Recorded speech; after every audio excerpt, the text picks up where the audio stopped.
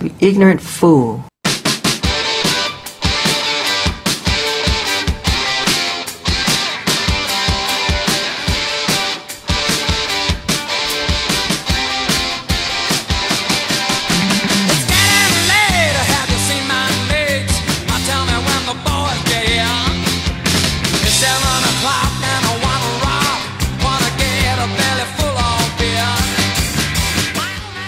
Hey everyone, welcome to the Significant Strike Podcast. I am your host, Soft Weekly, and with me as always is our expert handicapper, Val Dwyer. We're not coming off our best week, Val. It was kind of disappointing after joining the SpoFi HQ network. We did not have a good night. How's it going, man? It's going. So I'm just kicking. I liked my reads, except the only mistake I made was betting Leon Edwards the way I did.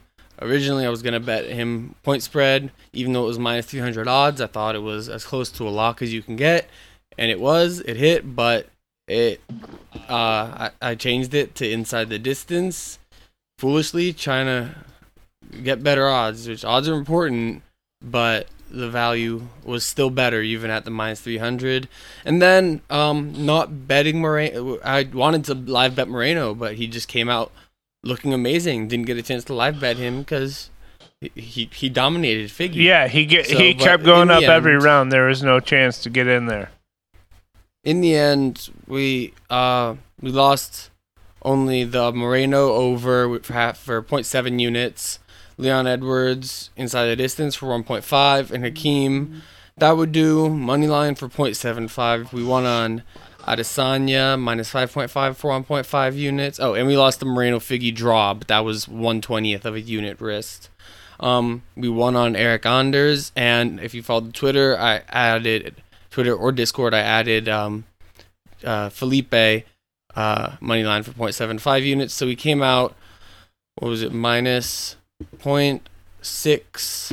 Minus 0.6 isn't terrible. Minus 0.646, yeah.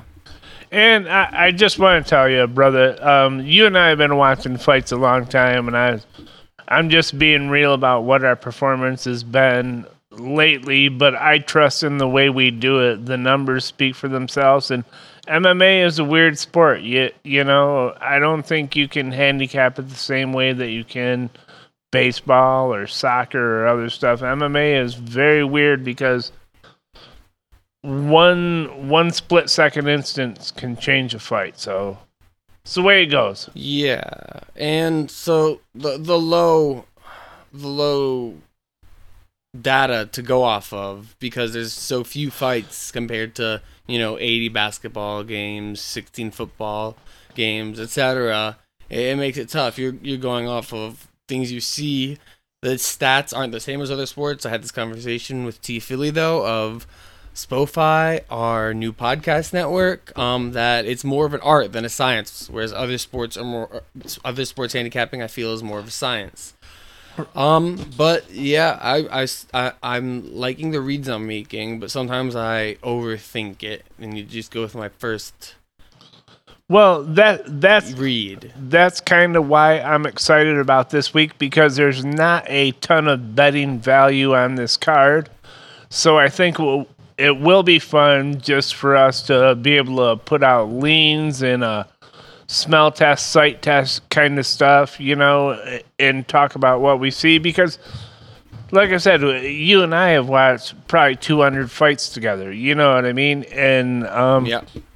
Generally speaking, we do fairly well. We've had a rough couple weeks. It's no big deal. I believe in how we do it, and this will be a fun card where we can talk about a lot of stuff. And there's not a lot of value here. I don't see recommending spending a bunch of money on this card to anyone.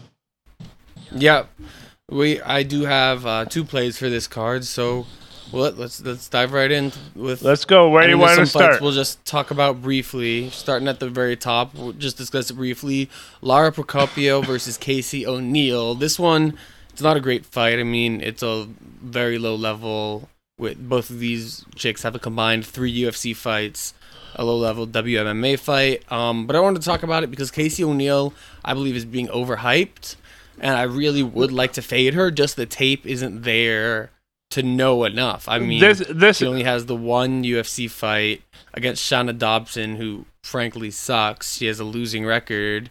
And then before that, she had 4 fights in her father's promotion. So she was kind of boosted by, I feel like, being in a promotion run by her father and handpicked opponents. It's like when Rousey came to the UFC. Dana did everything for her, but it's funny that this is the first fight you brought up because this is one of the fights I also starred on my list that I wanted to talk about.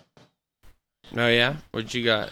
Well, I feel the same way you do, that she's kind of overrated. She's got the one fight over Shanna Dobson, and I think Procopio has she's only got 2 fights. She's got a win and a loss, but she beat Molly McCain, which is decent, but she's a decision fighter. But she fought in Shuto, which I think is she's probably faced higher level competition. That's what I believe probably to be true. And she has a bunch of BJJ experience, from what I know as well. I mean, O'Neill's a decent wrestler, but I'd definitely take Shuto over Eternal MMA, again, her father's organization. And that split decision with Carol Rosa it could be argued either way, I think. Right. So she could be like Sean O'Malley, mentally undefeated. But just, again, there's not enough tape on either of these ladies for me to bet him, but lean Lara Procopio, because I would, like, if she was facing someone more experienced or that I could watch more of, I would love to be fading Casey O'Neill here. All right. So let's skip ahead a little to real quick. Not much to say, but Josh Parisian versus Roque Martinez. This is another. There's a lot of fights like this. It's funny, dude, because this is one I have starred as well. Yeah, so there's a lot of guys like this making debuts or not much experience, so it's hard to get a read on them. Josh Parisian, he has 1 UFC fight, a loss, and a DWCS win. And then really low-level organizations before that, although he did have another DWCS win that got him onto the Ultimate Fighter, where he lost in his opening exhibition match before. But there's just, again, not much out there on him, but he's a legitimate heavyweight, 6'4", 79-inch reach, comes in right under the limit. Meanwhile, this guy Roque Martinez, he's lost both of his UFC fights, and he's like Jake Collier from last week, except for maybe even worse.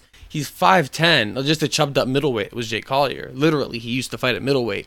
Roque Martinez is 5'10", 72-inch reach. And the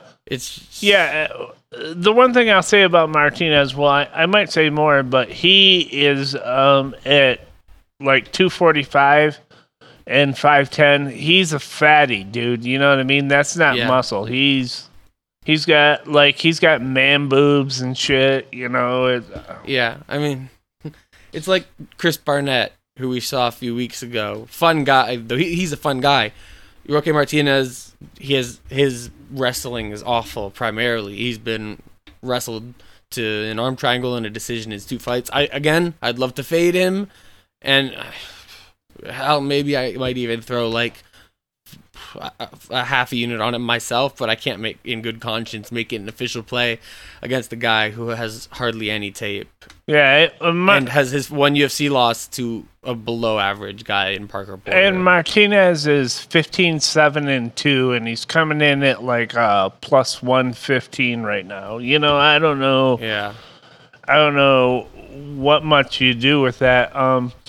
What I thought was funny is we were talking about how you and I were talking not on the show, but about heavyweights not necessarily always coming in at 265, but we have like 3 of them on this card that are all coming in right at the max, right? Parisian is big. Yeah, he's big, dude. That's a giant dude. Yeah, it is for sure.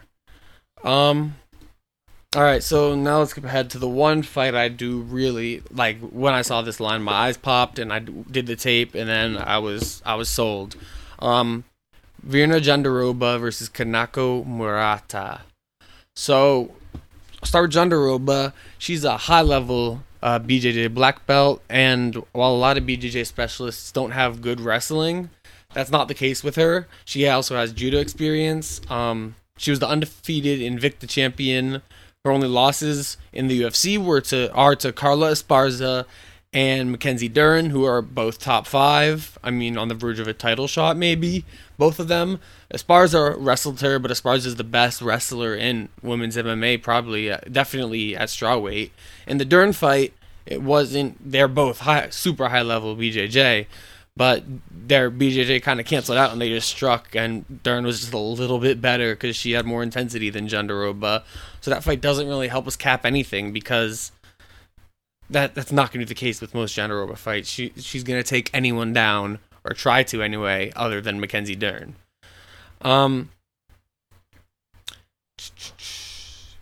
So yes, grappling. She does have strong takedowns, but she can telegraph it. But when she gets a clinch, she's good at getting body locks and trips, and she is good with the single and the double leg if she gets in on it. Her best way to take people down is probably with reactive takedowns, which really appeals to me. When her opponents, overextend themselves in striking, she's quick to level change and take them down to the ground.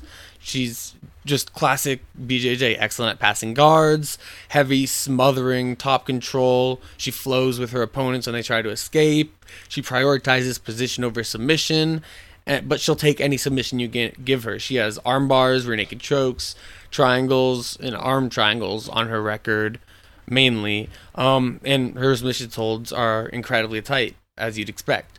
She has a 73% takedown defense, but when she is taken down, she's really good at elevating her hips and not accepting the position, either sweeping or getting back up.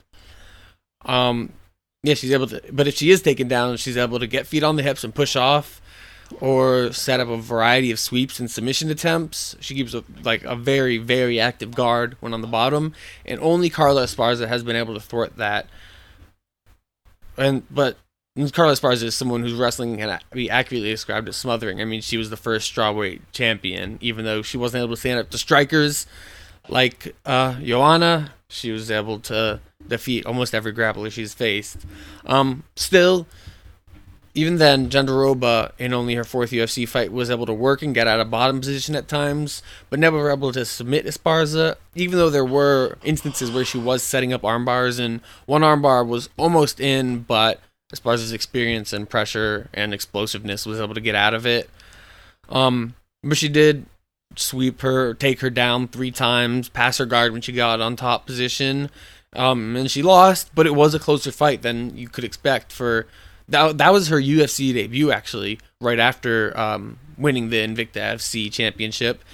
And it was short notice. I think she had 2 weeks notice, or 1 week notice, against the former champion and All-American wrestler, Carla Esparza. Striking, it doesn't matter that much in this fight because we have a wrestler against the jiu-jitsu practitioner here.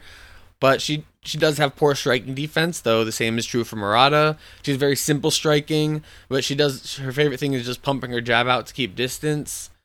She's developed some more quote-unquote power strikes, but they're not like she throws an overhand now, windmill overhand, but it's slow and not powerful, really. That's why I said quote-unquote. She lost a striking battle to Mackenzie Dern, so that's enough said, really, about her striking. In the clinch, she is strong. She has a very high-level understanding of underhooks, overhooks, and arm entanglements, of course. But also her best strikes are probably her clinch knees when she's able to get there.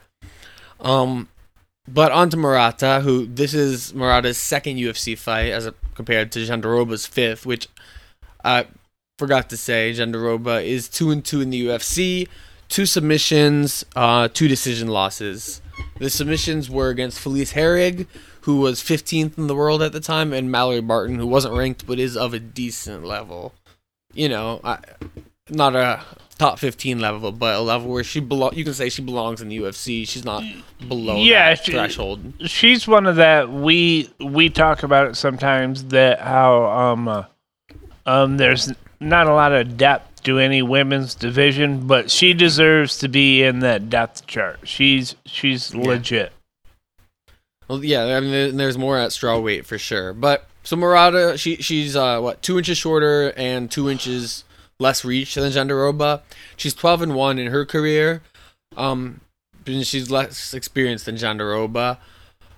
She lost in the Ryzen Flyweight Grand Prix second round for her only loss of her career. That was a rear naked choke. That was at flyweight, though. She eventually switched to strawweight permanently when she came to Invicta, and in her second or third fight in Invicta, she won the Invicta strawweight championship, but it was by split decision against an 8-5 woman, Emily Ducote, and then left for the UFC right away. Honestly, I scored that fight 3-2 for Ducote, but I can see why it was scored for 3-2 for Murata. This issue was Murata struck way too much. If she had kept taking Ducote down, she could have gotten the win much easier. One judge had it 4-1 for Murata, which that was insane. She was losing every striking exchange, and there were 2 rounds that were mostly striking. But she's been doing judo since she was 3 years old, I think it was. She has strong judo and wrestling, a BJJ purple belt, but I haven't seen her on bottom position enough or at all in recent fights to know her level there. She's almost always on top as a strong wrestler. She loves her head and arm throw, the meme takedown / throw of women's MMA. You'll see it in almost every fight, at least against lower level fighters, not up top with Valentina. But yeah, at the mid range, lower level, every fight there's gonna be a head and arm throw, and oftentimes they'll fail and the other woman will take their back. But anyway, she's very good with her inside trip. It's harder for her to get outside trips because she's short. She can't step around the opponent successfully and wrap their legs up. Her best leg takedown is a snatch single. When she sets it up well and gets in deep, she's good at changing angle and putting the opponent down. If she can't change angle, though, she won't put them down, which is just like when she shoots double legs. Her double legs are not good. She doesn't set them up well at all. She just keeps driving and driving until they hit the cage, which credit to her for having that, that wrestling explosiveness to keep driving, right. But she doesn't. She often can't put them down. They just bounce into the cage, and then it becomes a normal clinch situation. But yeah, her best thing is judo throws. Judo is definitely her main way of getting the fight to the ground, which is where she should want it if she's fighting with any sort of fight IQ. When she gets them to the cage with those double legs, it can still benefit her because she can use throws and trips to get them to the ground.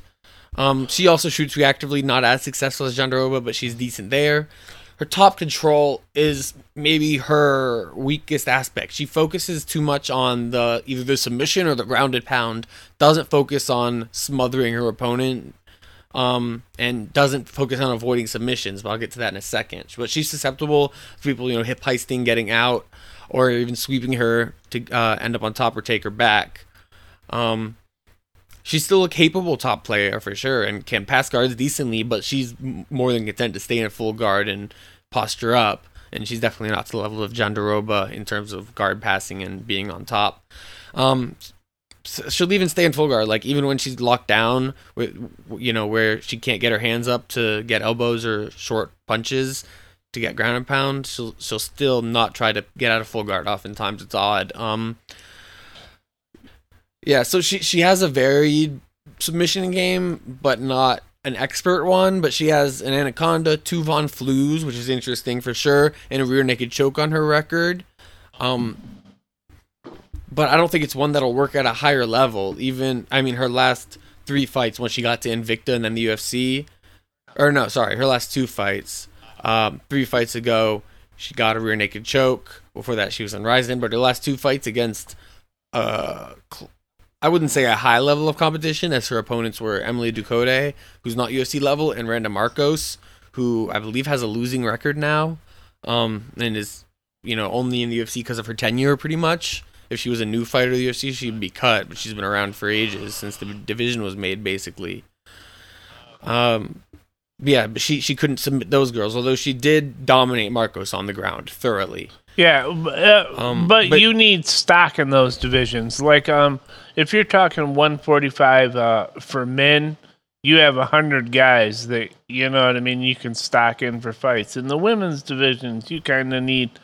You can survive with a worse record there. She against Marcos, she really just sat on top and ground and pounded her well, but on the subject of her submissions, there's a time where she got what it seemed like a tight anaconda choke, but she wasn't able to make the micro adjustments that you need, because Marcos was just able to lay there without seeming, for her breathing to get harder, for her to be in any danger of tapping. It was about 40 seconds. So I think her submissions only work against a much lower level of fighter, like bottom level of Invicta and Regional and Ryzen, which doesn't have a good women's MMA. So the main thing, this is the main matchup issue for her, which I saw frequently in her Emily Ducote fight. She's super susceptible to an active guard woman who try to, get their legs up, get triangles and arm bars. She was caught in that Ducote fight no less than 5 times. I didn't count, but at least 5 times in armbar positions. And this is by an 8-5 woman who is not a BJJ black belt, just much worse than Jandiroba. She escaped because the woman wasn't, even though the arm got in deep a few of those times, she was not able to finish it, not able to crank it and extend that thumb and all the little things you need. But just the fact that she was caught in it, and she is caught in that so much because she loves to posture up, loves to stack the guard, just to ground and pound. She's only focused on the ground and pound, not focused on what her opponent's doing back to her. And that's the big issue for her in this fight with Jandiroba, who is elite off of her back. I mean, Mackenzie Dern's the best grappler among women, and I think Jandiroba is just one tier below her. And yeah, Esparza gave Jandiroba trouble, but Murata is no Carla Esparza. Like, Jandiroba will finish those arm bars if she gets them, probably the first time she gets them. And Ducote, another problem is, even when she wasn't getting the armbar, wasn't finishing the arm bars, she never tried to sweep with them. Or one time, there was only one time in that fight, actually. She realized, maybe since I've gotten this armbar 6 times, and I can't finish it, I should just sweep and end up on top. But Jandiroba, if she wants to, and she has that arm, she will be able to sweep easily, I believe, and end up on top. Her ground and pound is her best trait, but it's also what leaves her the most open to submissions. She has good things like wrist control. She was able to really break down Ronda Marcos's base to get her flat on her back and really brutally ground and pound her at points in that fight. Her ground and pound is strong. She has power in doing it. She's onto striking. That ties in with the striking. She's an intense fighter, which that's one of the better compliments I can give for a woman, because a lot of women in mixed martial arts don't have that same intensity. They just throw half-hearted jabs and straight punches, it seems like. When Murata goes out there, she is throwing with intensity, with intent to kill, I'll say. But yeah, she has poor striking defense, wrestler power. She has more weapons than Virna, but that's not saying much. She's a southpaw and likes high kicks from an open stance, so that can get her taken down. And she tries to be too fancy, is probably my biggest criticism of her striking. She even though she hasn't mastered the fundamentals, she throws Superman punches and those high kicks instead of just throwing simple straight punches, the power punches that she would probably be effective with if she landed. She has more physical traits than Emily Ducote, but she lost most of the stand-up exchanges with Emily Ducote in that 5-round fight. So I don't like when there's fighters that abandon their fundamentals and they're looking for highlight footage, and that's what she kind of does, with some of the crazy things she does, or just outlandish techniques. Not everyone is going to be Anthony Pettis and run off the cage and kick somebody in the face. Just get over it. Yeah. So, for this fight, my bet is Virna Jandiroba moneyline at 1.2 units. Well, let's check the odds, actually. Last I saw was minus 135. I got it. That was right before the show. 135 on a couple places right now. 139 on Bet360's got it 139. Bovada's got it. Bovada's got it 140, and Sports International's got it 160. Wow, but the other way, minus 127 on Sportbet. So yeah, I'll be riding with that. For 1.2 units at minus 127. Yeah, let me see some of those odds because they're crazy. Yeah. They were all over the place earlier. Sports International. It opened up. Sports International opened at minus 160, and they're still there, dude. That's crazy. Yeah, they're one of the books with them and Betway usually have the worst odds for MMA. DraftKings has it at 155, 130 minus 134. 134. Yeah, opened at 155. Yep, it's down to 134. All right, so yeah, that's my bet. Jandiroba money line. Wait, what'd you say? On the submission line. 1.2. What? 1.2 units. Right. Yes. You may want to sprinkle on the submission line. It's about plus 250. But nothing official there. I'll just roll with the money line. All right. On to the start of the main card. Just briefly, I want to talk about Diego Lima, the brother of Douglas Lima, who just lost his welterweight title by doing the thing that the Lima brothers are known to do, which is nothing. They do nothing way too often. Versus Matt Brown, who is one of the biggest knockout artists in UFC history, despite only being a welterweight. I like this and fight. A true legend. Yeah, I love the Immortal, dude. I really do. Yeah, he's great. So he comes in here as the underdog, about plus 145, I believe. You can get plus 148 as your best at Sportsbet. Sportsbet often has the best. Yeah, so like I said, Diego Lima is the brother of former Bellator welterweight champion Douglas Lima. He only has a 4-6 record in the UFC. His best win was a split decision over a very old Court McGee. He has losses that aren't shameful, totally, like Li Jingliang, Bilal Muhammad, and Tim Means, but has been finished by Jesse Taylor and Eddie Gordon, who are nobody. He has a good lead hook, good jab, but it's very stiff, and he makes himself long when he does it. They're at the same reach here, though. But he needs to build off it more. He's mostly one and done with it, doesn't string together combos enough. He only has a 59% striking defense and 38% offense. He absorbs 3.93 strikes per minute. His output is just so low it doesn't even make up for that accuracy, this terrible striking accuracy at 38%. And he's outlanded in the UFC by 0.79 strikes per minute. The main issue, like I said, he shares with his brother. He will just stay on the cage and circle and not do anything for vast periods of a fight. Even when not actually being pressured, like not against pressure fighters, he'll still just back up to the cage, let them pressure him, ask them to pressure him. He can be dangerous on the counter when he explodes. His knockout of Chad Laprise, which is a decent win, showed that. But those type of things are few and far between for him. I mean, he mostly wins by decision, at least in the last 4 or 5 years. Yeah, he's a decision fighter, and that will be in my comments after you give your breakdown.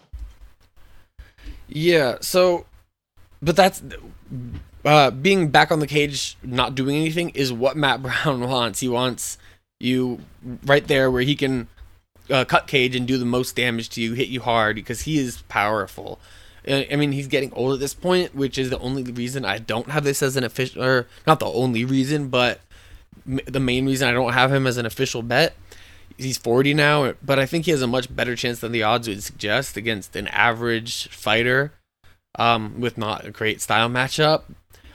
Just a little background on Matt Brown. He's tied for the second most knockouts in UFC history, behind only Vitor and the Black Beast, tied with Anthony Rumble Johnson and Thiago Santos. So that's huge. I mean, all those guys are light heavyweights or heavyweights, and Matt's a welterweight. But at this age, he's now on a 2-fight losing streak, though those did come at the hands of good fighters and Carlos Condit, who's having a little bit of a resurgence. Yeah, I thought beating guys his age. I thought Condit was dead, and he's one of my favorite fighters. But he's kind of come back. I think it took him a while to come back from that injury after the Woodley kick to the knee. You know what I mean? I think it took him a while to come back. But yeah, for sure did. That was a good fight, Condit and Brown. And I love both those guys. I really do. Yeah.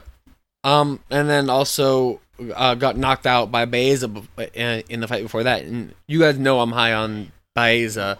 But impressively in that fight, Matt Brown was able to knock down Baeza, who's really has really good defense.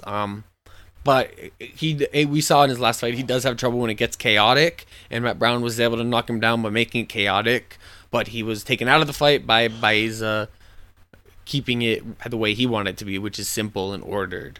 But yeah, Matt doesn't. He's reckless power guy. He doesn't have better. He has worse, in fact, striking defense than Lima percentage wise.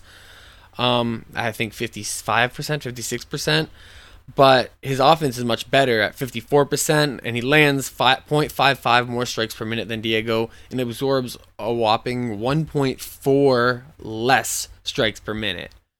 Because he's able to, instead of just constantly waiting and getting hit, he's able to explode and control encounters more. But the thing with those stats, you have to take them with a grain of salt, because a lot of those go back to his heyday when he was a top 10 welterweight, and they can't be counted on to be the same in his fights today. I mean, his volume is definitely much less in fights today. He counts on those explosions to win in fights, and sometimes takedowns as well. So the style matchup I don't love, but I don't want to put my money on this card, especially because I'd almost feel like I'd be forcing it because of the lack of action on this card. I definitely lean Matt Brown money line or the knockout line, which is like plus 300, but I don't see enough value to justify it. Maybe if the odds move in a way that benefits us, I will consider it. All right, well, I'll give it away right now like I did last week too. I'm going to tell you Matt Brown is my walking the dog guy of the week here.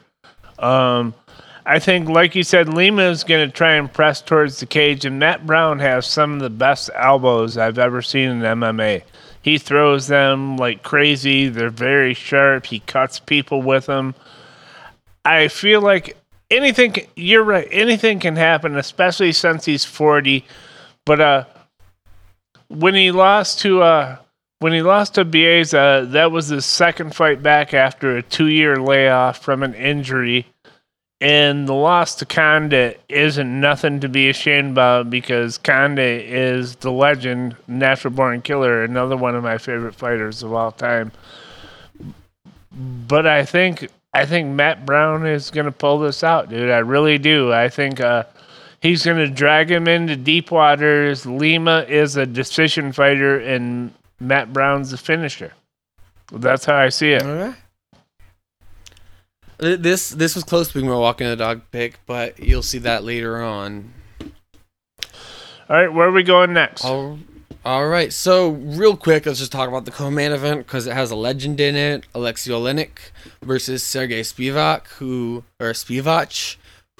is a young up-and-comer. I think what is he, this 26? Is one I had flagged too. I like this fight. Yeah, Sergey is 26. Alexei Oleinik, he turns 44 in 6 days. So that's clearly a big discrepancy there. But even so, last year, before the pandemic, he subbed a guy, Maurice Green, with an armbar on the Conor card. He won a split decision over Verdum on the Ferguson versus Justin Gaethje card before getting knocked out by huge punchers in Derek Lewis and Chris Daukaus, which the Daukaus one especially was brutal because that should have been stopped way earlier. I mean, at this point in Alexei's career, he has his chin is mostly gone. His explosiveness, which he was never a huge striker, but he had his moments in striking, that is pretty much gone. He has to get you to the ground or be taken to the ground and then submit you. That is his path to victory now. So if it goes past the first round, he's probably going to lose. If he doesn't get it to the ground early on, he's probably going to lose. The thing, though, about Spivak is he's not a huge puncher. He's a wrestler more than anything. Like his last win against Jared Vanderaa had no defensive wrestling to fall back on. So even though we saw him be really impressive striking in his recent fight, Spivak was able to take him down and ground and pound him for 9 minutes before the fight was stopped. The last time we saw him against a good wrestler, he lost. Marcin Tybura beat him relatively easily in their fight about a year and a half ago. But Marcin Tybura is not 40, almost 44 years old, and only fighting, and he doesn't have 75 pro fights on his record like Alexei does. Yeah, Alexei's Alexei's got a 59 wins, dude. That's incredible. Yeah, 59, 15, and 1. Exactly 75 pro fights. I mean, sheesh. That's incredible. That's up with Ebersol and Arlovsky. Yeah, and Marvin Gillard. He's got a shit ton of fights too, dude. Yeah. But I do feel bad for Alexei, honestly. Like, he shouldn't be having to fight at this age, but he only came into the UFC in 2014. He was never a champion in the UFC. So he was in smaller organizations before the UFC. Like, M1 was the biggest organization he was in, I believe. He was in M1 back and forth, and KSW a few different times. Bellator for 2 fights in 2010, but he bounced around a lot, being a legend, picking up, Bravo chokes, Ezekiel chokes, stuff you do not see ever. He was picking it up, doing it all the time. He has 2 Ezekiel chokes in the UFC, I believe the only 2 in UFC history. One, it's really incredible, but he only really has one path to victory here, and Spivak does have wrestling credentials. But it helps Alexei. Like I said, Sergey doesn't have knockout power. He's not like a great striker, but because Alexei is so old, he could knock him out, or having another standing TKO like last time where he's just getting beat up. But he still is my walking the dog play, more specifically his submission line, which I'll say it's not an official bet because he's so old, but that's where I see a walking the dog type play. Olenek is he's plus 180 or so. Yep. Plus 200 on Bet Online. That's pretty good. And his submission line is plus 300, I believe. Olenek by submission plus 325 you can get. So that's my walking the dog play, but it's just lean. Here's how I feel about it, because he was my consideration as well. Spivak he's got to try and tire him out for 2 rounds and then try and wrestle him in the 3rd. I think if Olenek gets a hold of him early, it's all over for him. Even though Spivak's got the wrestling background as well, I've always been impressed with Olenek's skill. Is once he gets a hold of a guy, he knows what the fuck he's doing. You know what I mean? He's dangerous, very dangerous. So we'll see. This really depends on Spivak. If he does something stupid and thinks he can wrestle Olenek early in the fight, then that walking the dog, in my mind, is a lock. Because if Olenek gets a hold of you early in round 1, he's probably going to do what he wants to do. Yeah, there's the reason his nickname is the Boa Constrictor. Right. But it's just, he's so old, and I know. He might not even have to tire him out for 2 rounds. It might only take 1 round at this point in his career. It's not good. Like, if fighters got paid what they should, he would not be fighting today. I agree with you, because we're talking about professional sports. But when he's 44 and you go, he's so old, and I'll be 50. I'll be 51 this year. I'm like, ow. All right, so I actually wanted to not even really talk about it. I just wanted to say Marlon Chito Vera versus Davey Grant is a great fight. A rematch of a fight from 2016 that Davey Grant won. The odds are flipped this time around because Chito, he was pretty young then. He's only 28 now, and he's picked up confidence in some good solid wins along the way. Andre Ewell, Frankie Saenz, Sean O'Malley. He even fought Jose Aldo, arguably beat Song Yadong, even though the judges gave it a unanimous decision against him. He's a fun fighter. He gets a lot of finishes. One thing I have to note, our buddy Mike from Strong and Jacket UFC Picks posted a stat. Marlon Vera is 2-7-1 in fights that go the distance. He is a finisher. He's often a finish or get finished type of guy. Yeah. But his last 4 losses in the UFC, or actually, all of his losses, all 6 of his losses in the UFC are by decision, including that last Jose Aldo loss, which it's Jose Aldo, no shame in that. But David Grant's a fun guy too. It's just a fun striking battle all around. Marlon Vera should have the advantage on the ground. He has good submissions. David Grant surprised me by knocking out Jonathan Martinez, who was a big hyped prospect 3 months ago, and that took a lot of Jonathan Martinez's hype.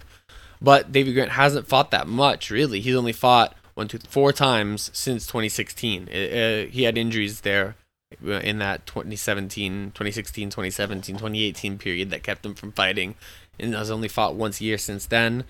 But I'm looking forward to this one. That's all I have to say. I had that one flagged too. I don't really have a pick or a lean on that, but I like Vera a whole bunch, and Davey Grant is exciting, dude. He can throw some power.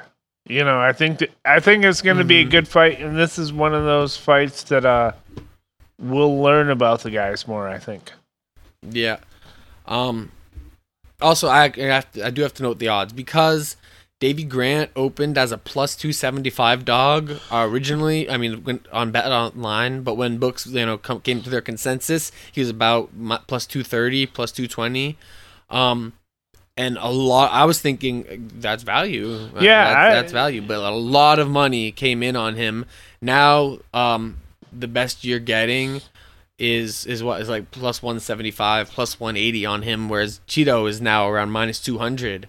So if you bet Davey Grant at plus 230, now you can bet Cheeto at minus 200 and make a profit no matter what happens. Right, and I would have bet Davey Grant at 200. I didn't watch the lines too much early, but he's got power. You know, he's got power, and he's another one of those English boxers, those strikers. You know, if you get in space and range and let him tee up on you, you'll be in trouble. He's fallen in love with right hook to the body, left hook to the head. His last 2 wins against Martin Day and Jonathan Martinez, decent wins, are both with that exact combo. It's really interesting. You should check out anyone should check out those highlights. It's a clean one, but can be predictable. But all right, on to the big fight. So that's like that fight and this fight are the ones that I'm like, okay, these are good fights. The rest have potential to be sleepers. I mean, Diego Lima could just sit and do nothing, and Matt Brown could outpoint him. Some of these fights, which look like potential bangers, could turn out duds because of their matchups. But Danny Ige versus Chen Sung Jung, matchup proof. Marlon Vera versus David Korean Grant, Zombie, almost matchup proof. Yeah. So let's dive right in, because this is a fun fight between. These are 2 of the toughest humans in the sport. Especially the Korean Zombie. He's one of the most freakishly tough humans to ever exist, let alone fight. And he's a fighter who has never and will never have a boring fight. 2 of the best fights ever in mixed martial arts history are in his fight versus Yair, my personal favorite of all time, and his first fight with Leonard Garcia in the WEC.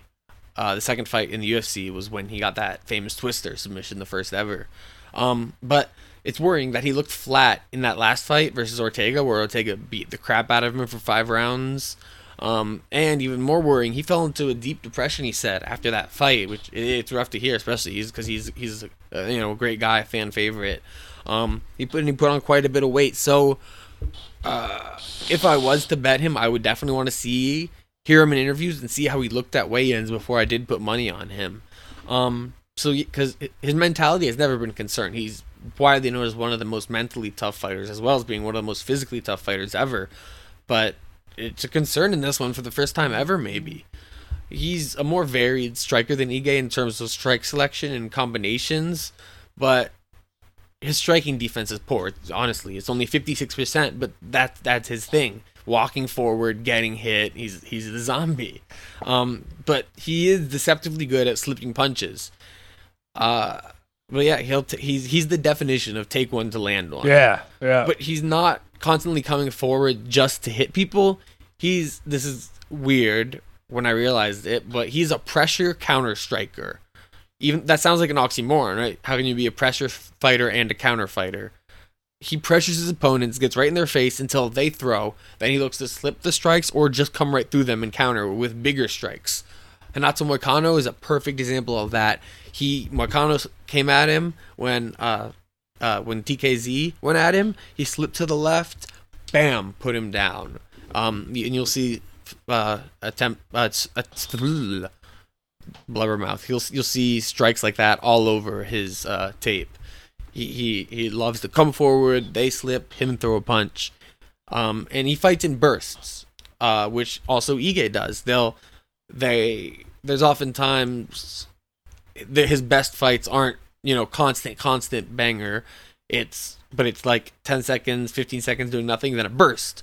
So you'll see that repeated over and over again in this fight with each guy rushing in bursts, I believe. His grappling is very good. He's a legitimate submission threat. Like I said, the Twister, first in UFC history, was his. Yeah. Ige is a decent wrestler, but I think it would be a mistake for Dan Ige to take him down. He's the Korean Zombie is a submission threat from a variety of positions. Dan Ige, Dan Ige is an orthodox fighter. He can switch stance to give different looks, but he's definitely more comfortable orthodox. He has unreal toughness as well to take the beatings he did from Calvin Kattar and Edson Barbosa, two of the biggest hitters at 145, and keep fighting and even win the fight. In the case of Edson, though it's a controversial one, I scored it personally for Edson.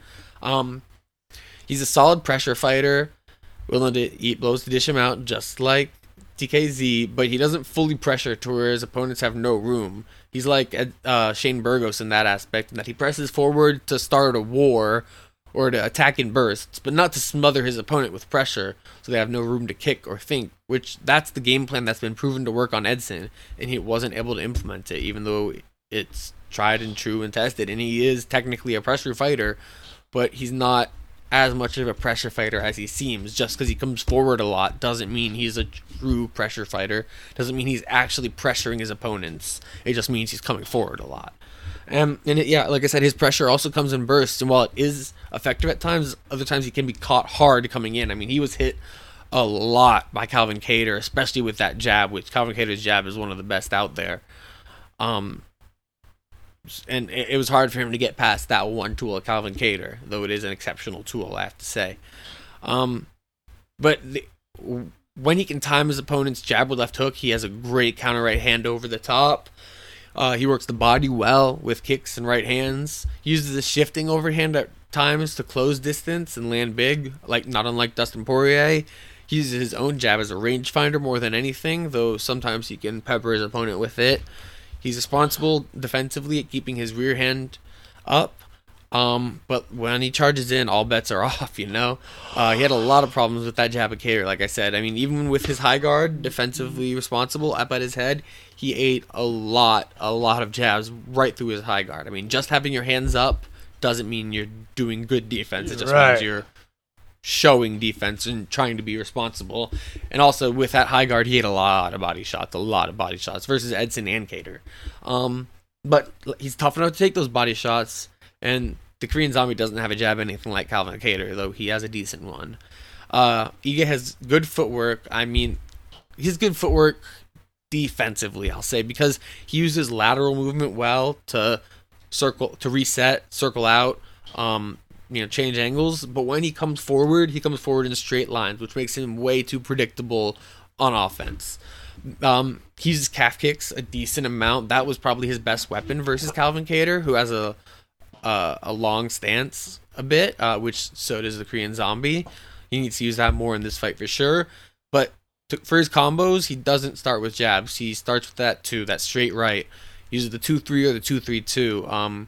And they are effective, but he needs more variety. That's why I said to start that the Korean Zombie is a more varied striker, because he throws everything. Dan Ige likes to throw 2-3, 2-3-2, the occasional overhand right. But he has legit power in those punches. He's a very powerful fighter, as we saw last time in his Gavin Tucker performance, but he can get too wild with them. And he doesn't have a 5-round gas tank, or he didn't show it in his lone 5-round fight versus Cater. After the 3rd round, or maybe halfway through the 4th round, he started to get really sloppy. His striking output dropped a lot. He started throwing combos just looking for one big shot to put Cater away, knowing he had become down on the scorecards. And he occasionally shoots for takedowns if he's hurt, but he's not very successful with it. He has okay BJJ, but the Korean Zombie is better. I want to analyze this line real quick. Oh, it's very funny because it's basically evens all the way across. Yes, exactly. So in the Korean Zombie's 34, first of all. Dan Ige's what, 28, 29?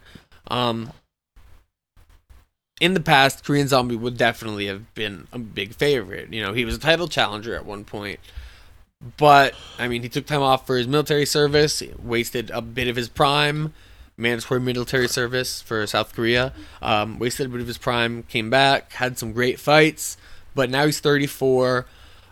His last fight, he did not look good, so that has dropped this line, I believe. And Dan Ige, even though he lost to Calvin Kattar, which Calvin Kattar beat him up for 4 out of 5 rounds, his last fight was Gavin Tucker, who he knocked out in 22 seconds, which that's great. You knocked out in 22 seconds. That definitely changes the line in your favor, or in the favor of people, and makes you less of an underdog. Right. People betting for you doesn't help them for sure. If you buy on Dan Ige now, you're buying high and you want to buy low. If you sell on the Korean Zombie now, you're selling low and you want to sell high. So it's not a great position for betting on either side. But I do have a bet on this one. I'm betting round 4 to start at minus 150 for 3/4 of a unit, 0.75 units. So it goes 4 rounds and then we win. If round 4 starts, it's different than an over/under 3.5, 4.5. It's basically over 3, because if round 4 starts, we win. I like that bet. Basing this that bet. Yeah, because I've emphasized it a lot, but it's true. These men are incredibly tough, and that's the main thing I'm basing this off of. The Korean Zombie's only been finished when he was 23 years old in the WEC by Jose Aldo in his heyday, which that was in the 4th round, and by the magical Hellbow of Yair Rodriguez, which that was in the 5th round.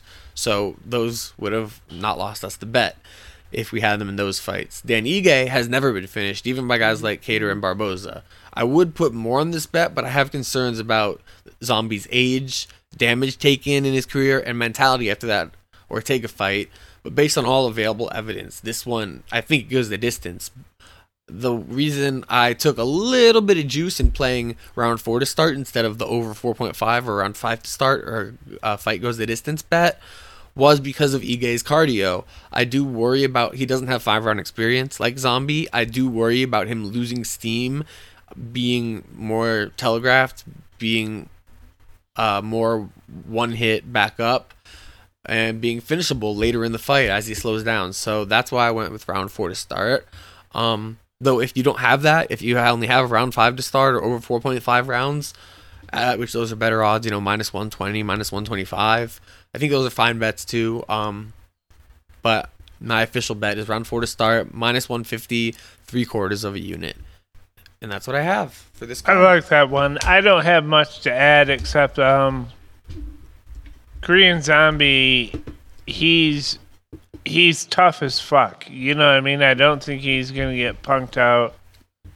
And I don't... well, the line intrigues me. I was just looking at how they moved. I mean, if you look across the board, it's basically...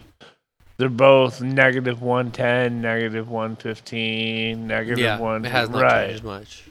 It's... If I could get Chan Sung Young at like plus 110, I'd take him. I would. Me. You know what I mean? Me. Yeah. That's not our official bet, but that's what I would do. And I just thought of something. I mean, I'm not gonna specifically look for it like as an official bet. But if you see the fight close, but maybe Dan Ige is a little bit ahead going into the 4th round, but Chen Sung Jung looks like his usual self, doesn't look flat like he did versus Ortega. If you think Ige's up 2-1 maybe, or just Chen Sung Jung is an underdog going into that 4th round, I would look to bet on him because he has 5-round cardio. He has cardio 4 days, which Ige, like I said, doesn't. This will only be his second 5-round fight. I believe he's worked on his cardio. Anyone should going into 5-round fights, but he didn't show it last time. It's definitely. But yeah, you're right. The zombie can still throw like a madman in the 5th round. He's for sure. All right, where are we going now? That's the end. That's the main event. Oh, I didn't know if you had anything else. That was the main event. I had a couple other fights I would have flagged. I'm interested in the Wellington Turman fight. I'm interested in the Rosa fight. I'm interested in the Sung Wo Cho fight. Just because... Yeah, he's fighting a Rosa. Yeah, just because I like to keep an eye on the Chinese fighters. You know what I mean? Because there's some great shit coming out of China, so... I don't have a play or anything to see it, but just fights I thought you might flag too, because that's very interesting. I'm interested in some of these fights, but I don't have much to say. Like, I'm interested in the Chaos Williams versus Matt Semmelsberger fight, but I don't have anything new or special to say about I want to see that Chaos fight too. All right, well, let's get to it. We already said it, but let's make it official. Walking the dog. Who's your dog? My dog is Alexei Oleinik, the boa constrictor, plus 200. And if the Matt Brown fight wasn't on the card, that would have been my dog as well. But I think Matt Brown pulls this one out. That's my dog of this fight. All right, on to the Don't Be a Pussy parlay. Hey, before we go, I sent you the message, dude. We're going to get some music for this. I'm very excited about it. Yeah. So look forward to that. But mine is going to be the over 2.5, which I believe is minus 220 for Chen Sung Jung versus Dan Ige. Gonna be Marlon Vera, Virna Jandiroba, Josh Parisian, and Lara Procopio. That's my Don't Be a Pussy parlay. All right, and my Don't Be a Pussy parlay is also Parisian. It's going to be... I had it all set out, and now I'm drawing a blank. It's going to be Parisian, Korean Zombie, Farah,